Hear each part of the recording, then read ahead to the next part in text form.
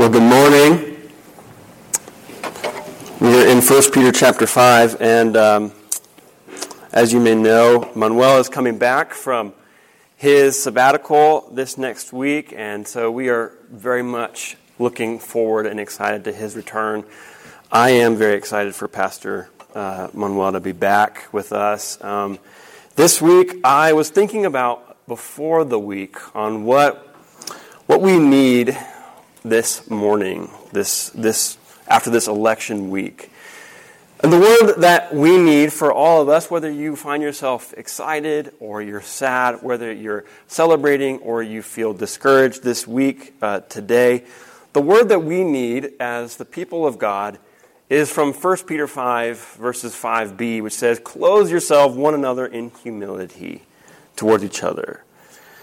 This has been, as you know, probably one of the most heavy, anxiety-filled, divisive weeks that we have experienced. Whether you're sad or celebrating, what we need here is to seek humility together as a people of God.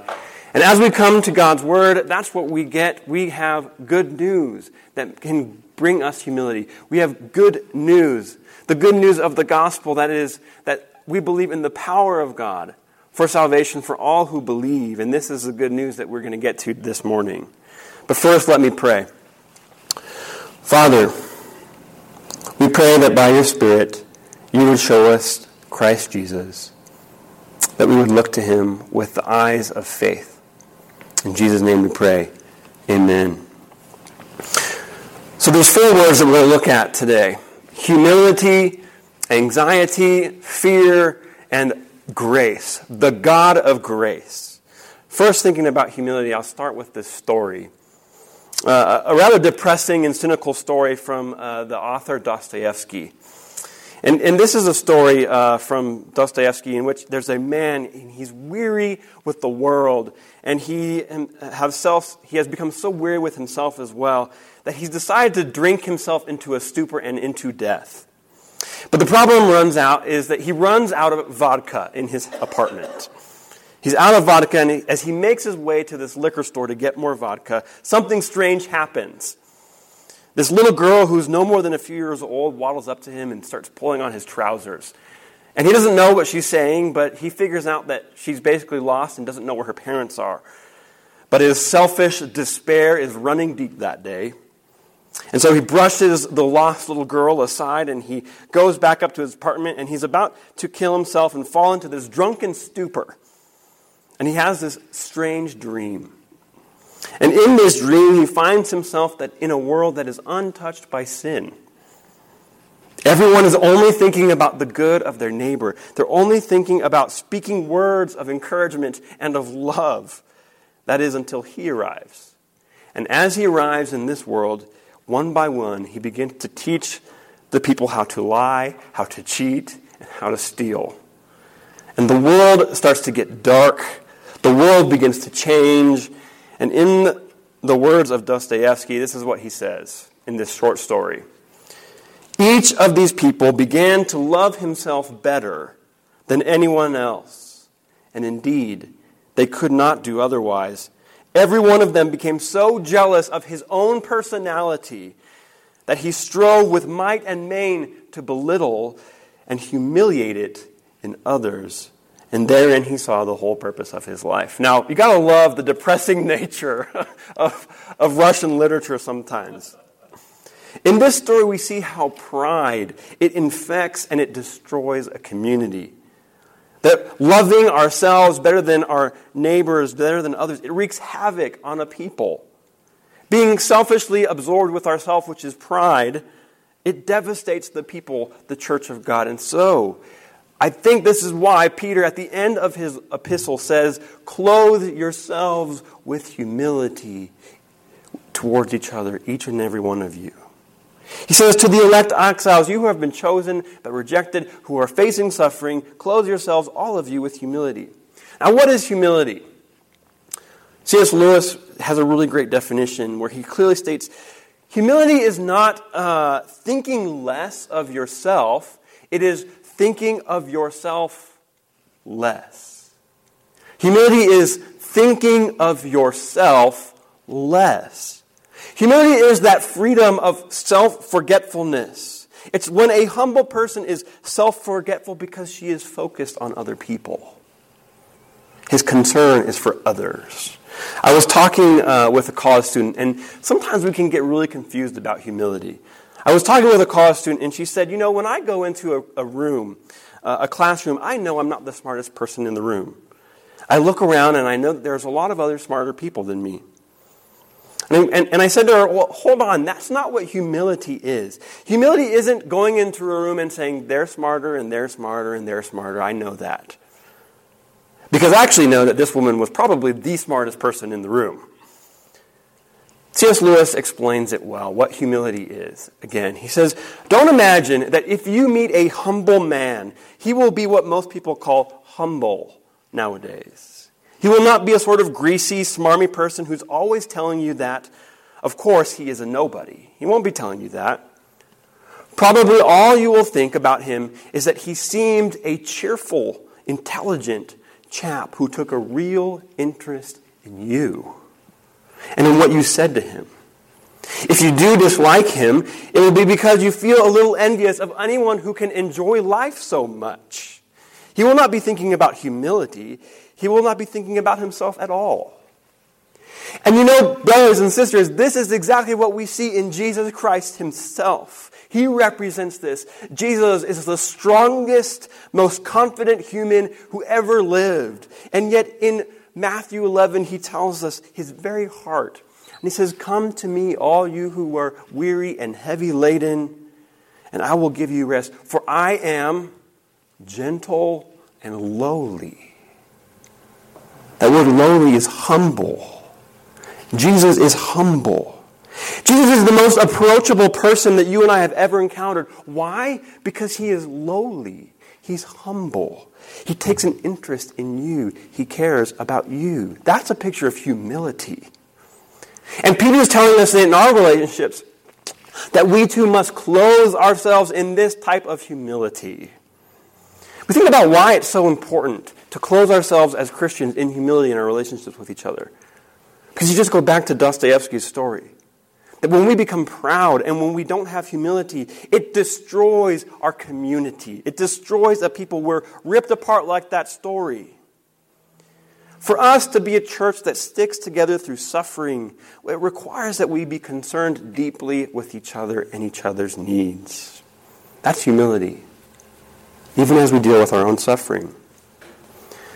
Peter gives an even more important reason for humility than that it matters for holding a community together.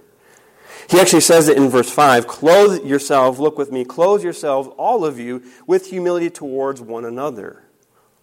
Why?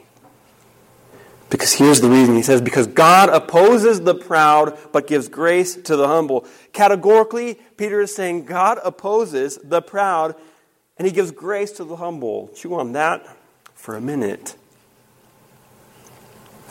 This is a broad principle in Scripture that God opposes the proud, but gives grace to the humble. In fact, Peter is quoting Proverbs, this proverbial wisdom in chapter 3. He says, towards the scoffers, he scoffs, but to the humble, he gives favor. You see, God here, what Peter is saying, God actually puts his almighty hand of opposition upon those who are proud, upon those who scoff, upon those who scorn. His hand of opposition. But he gives favor and support to those who are humble.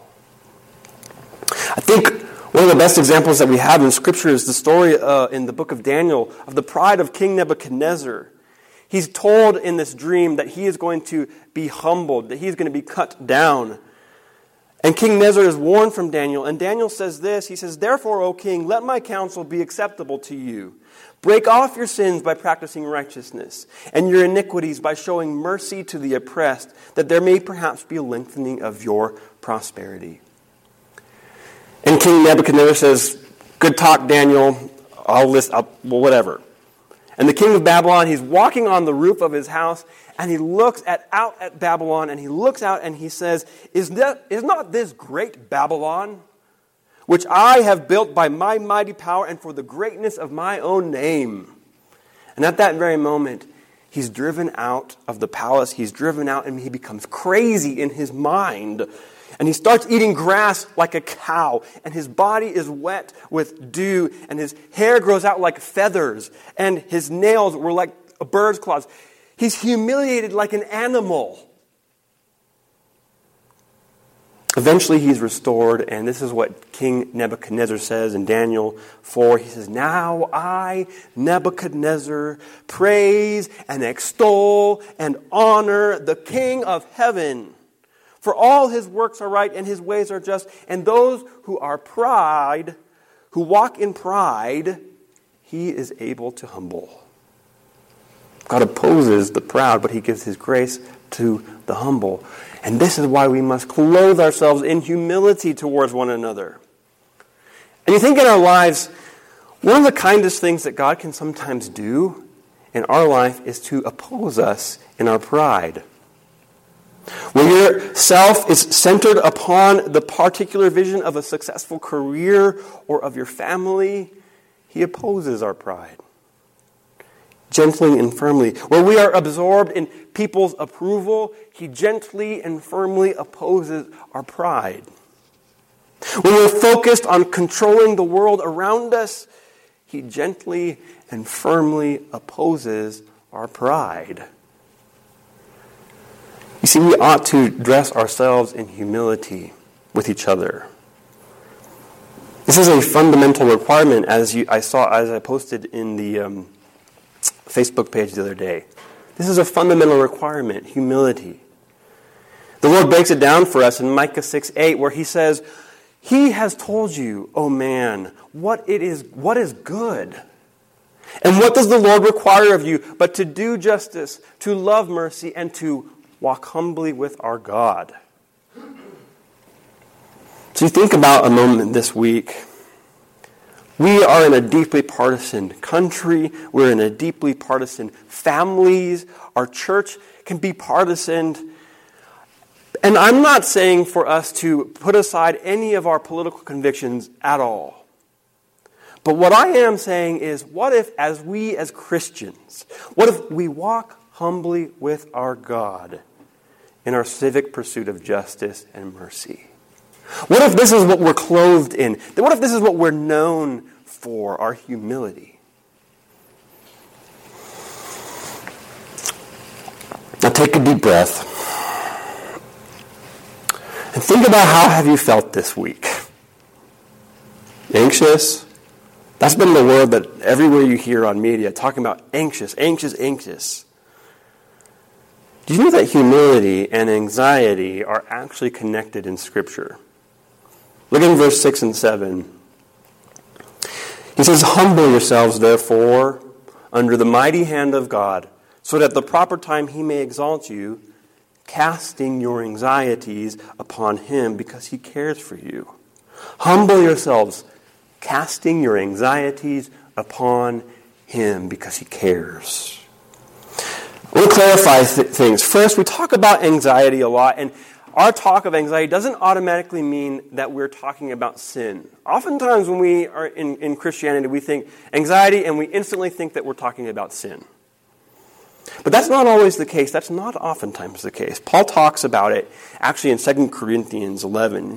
He's talking about all the hardships that he's faced from being in prison to shipwrecks to all of the things. Even he says in 2 Corinthians 11, he says, "And apart from all these other things, I have the daily pressure on me of my anxiety for all of the churches." You see, there can, like Paul, there can be the pressure of a great concern for something, of an anxiety even called, and it not be sin. You take Jesus in the Garden of Gethsemane, he was anxious, he was burdened, he was weighed down physically, physiologically. He's under so much pressure and concern, bodily anxiety. Yet he did not sin. There's a clinical psychologist named Dr. John Cox, and he's part of our denomination. And he's at this conference, teaching at this conference about grief and depression. And afterwards, this elderly lady walks up to him in this line, and she comes up and tells him how her husband of like 92 years had just died this year. And she's hurting, and she's depressed. And she says to him, "You know the worst part? I know that I'm letting God down. I'm afraid. I'm alone in my house now. I've never been by myself, and I'm afraid. And I know that God says anxiety is a sin, and now I'm even letting God down." And he gently takes her in the hand and says, "That is not sin here." Not all the exhortations that are in the Bible carry the same weight of a moral command. Not every admonition, the admonition, "Do not be anxious." It's not always about sin. It's meant rather to be a comfort. It's meant to be a comfort. That we don't need to be afraid even though your husband of 92 years is no longer here. Don't be anxious about anything. It's meant to be a comfort, not a source of shame. And so here's the thing. He says then after that, nonetheless, Peter comforts us, but he also challenges us when it comes to our anxiety. Notice the connection again between humbling ourselves and casting our anxieties upon God in verse 6 and 7. He says, "Humble yourselves under the mighty hand of God, so at the proper time he may exalt you, casting your anxieties upon him." You see, in this passage, humble yourself is the command. We are called to humble ourselves. But casting our anxieties upon the Lord, it modifies the verb to humble ourselves. Another way to put it is, giving our burdens to the Lord is what happens when we obey the command to humble ourselves before him. Anxiety is relieved, in a sense here, when we obey the command of humbling ourselves. I think this clarifies what we do here. Let's just say you're feeling anxious. You're feeling super anxious. And I just came up to you, or Pastor Manuel came up to you, and we said, "Just cast your anxieties upon the Lord." Do you know what to do in that moment? I'm like, what does that mean? You just like take it off. I got this pressure on my back, and I'm just going to take it, and here you go. I mean, we know it means there's prayer as a significant part of this. But I think that oftentimes we don't know exactly what to do there. It's kind of like the Saturday Night Live skit where there's this woman who's afraid of being buried alive in a box. This old one, if you've seen that. And she's like, "I'm just afraid that I'm going to be buried alive in a box." And she's very nervous about it. And the therapist just says, "Stop it. Stop it. Stop it, stop it, stop it, or I will bury you alive in a box." You see, sometimes the more we're anxious about something, and the more we're afraid of our anxiety or something like that, and we just say, "Just deal with my anxiety," that doesn't deal with it. We don't know what to do there. But humbling ourselves is something we understand. Becoming self-forgetful and concerned with others, it is clear. And so scripturally, do we want to become less anxious? Well, in Scripture, part of the solution to growing and for being free from anxiety is to grow in humility. Part of the freedom of self-forgetfulness is that we actually find relief from the crushing weight of our self-anxieties. And this is a hard word, to humble ourselves. But the good news for us is that it is the kindness and care of God that calls us to humility. And I wonder, when you think about the mighty hand of God and humbling yourselves under the mighty hand of God, what do you think of? Is he shaking an angry fist at you? Or is he scolding a scolding finger at you? No. We humble ourselves under the mighty hand of God because we know that he's going to exalt you at the right time. And it says that cast our anxieties upon him because he cares. You see, his mighty hands that we humble ourselves under are strong hands. They're fatherly hands. They're fatherly hands who makes very good and precious promises. These are the hands that we humble ourselves under. But this may be hard because we have a lot of fears that contradict the promises of God. In verse 8 it says this, "Be sober-minded, be watchful. Your adversary, the devil, prowls around like a roaring lion, seeking someone to devour." You see, the devil has a bark and he has a bite. He is a roaring lion seeking someone to devour, a bark and a bite, and we need to be watchful of his bark and his bite. His bark is this: he prowls around like a roaring lion. And what is the roar of a lion or an animal meant to do? It intimidates. It terrifies. It fills its prey with paralyzing fear. In high school, I spent a few weeks in Kenya, and we went out to this remote Maasai tribe and stayed in this little village that was surrounded by briar bushes as fences. And in the dark of night, there were lions that would actually come around, and we could hear the low growl of the lions at night. We could hear them bellow out to one another. And they would call out, and the sounds and their grunts, even that sound was terrifying. And I was like, are you sure this briar fence is going to keep them out from coming in? I would barely sleep. You see, the very sound of a lion, it fills you with overwhelming fear. And that's what Satan seeks to do. He seeks to overwhelm us with fear. So are we anxious and are we afraid? He wants to overwhelm you and overcome us with fear. Fear of suffering, fear of failure, fear of man, fear of losing people's approval, fear of being out of control, fear of powerlessness, fear of pain, fear of insignificance, fear of death. And he wants to amplify and make those louder. Fear, fear, fear. He wants to play up and then play into our fears. And this is why Scripture tells us over 2,000 times, do not fear. Do not fear. That we hold on to with faith. But with this bark of fear, with this growl, this roar, he wants to get us in range of his bite. And what is his bite? What is it? It's that he prowls around seeking to devour someone. He wants our fear to lead us into sin, to be devoured by sin. That's where he starts biting. Our fear can lead us into sin. There's a Christian therapist named Jay Stringer, and he recently wrote an article about how fear and anxiety can actually lead us into sin. And he wrote this article called How Election Day Angst Triggers Porn Use. And he says election day or week and other important events will actually naturally intensify our anxiety, our disappointment, and hope, and with it becomes the spread of porn use. So back in 2016 at the election, porn consumption, right after the election in 2016, porn use increased by 33% for the next week, beyond its normal usage. This was true for men and women, for conservative and progressive. You see, here's the thing. When we don't know how to soothe our anxiety, porn offers for us a temporary relief at the expense of others.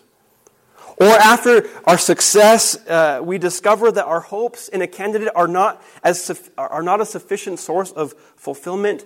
Porn offers a way to soothe our relief. Fear, and here's the point that I'm trying to make, is that fear and anxieties and even misplaced hopes, they can lead us into destructive sin. And so we fight a roaring fear and a devouring sin of the evil one. What do we fight it with? We fight it with faith, he says here. Resist him firm in the faith, knowing that the same kind of sufferings are being experienced by your brotherhood throughout the world. You see, you and I need to be encouraged in our faith, knowing that we are not alone in our struggles. We are not alone in our suffering. Your faith has got to plug into the worldwide community of people, of Christians, the church. In your sufferings, you've got to be connected to the body. Knowing that it's not weird, that Jesus is with us in our anxieties, in our fears, and in our struggles. He is with us because he went into it. And this brings us to the very God of grace. He says, after you have suffered a little while, the God of all grace who has called you to his eternal glory in Christ will himself restore, confirm, strengthen, and establish you. You see, the God of all grace, he says, grace saturates everything in this passage about humility, about anxiety, about our fears. It's grace. Grace comes from the God of all grace. Not a little bit of grace, not some grace, not a tiny bit of grace, but the God who gives all grace. And this God of all grace has called us into his glory, into the glory of Christ. And this is good news for us this morning because Christ Jesus, think about it, Christ Jesus himself was made low. Christ Jesus encountered the prowling lion in the wilderness. Christ Jesus was burdened with worry in the Garden of Gethsemane. Christ Jesus was abandoned. Christ Jesus suffered. Christ Jesus was humiliated, clothed in our sin upon the cross. But after 3 days, we remember that the mighty hand of God exalted him, raised him from the dead, and seated him at the Father's right hand, and gave him all dominion. Jesus, his own ruined life was restored. His life was confirmed. He was strengthened with the power in the Holy Spirit, and he is established on the throne, and his dominion is forever. He was humiliated, but now he is exalted. And he has called you and me into the same glory in which we hope. That in Christ Jesus, you and I are in fact seated with him, even as we're humiliated, even as we're humbled. In him, the mortal life that you lose, it will be restored in glory. The reputation that we lose will be confirmed and vindicated as God's beloved. The control and power and authority that we lose now will be strengthened and established, and we will rule with him forever and ever. And that is good news, and it leads us to worship, to bow down, and to humble ourselves before this King of all grace. And as we worship this King of all grace, this is where we find the freedom of self-forgetfulness. Because we know it's all about him. That he shall reign forever and ever. And we bow down before him and we say, Soli Deo Gloria.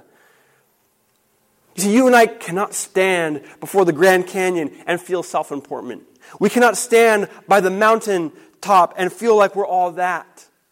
We can't stand by the vastness of the ocean without being swept away in self-forgetfulness.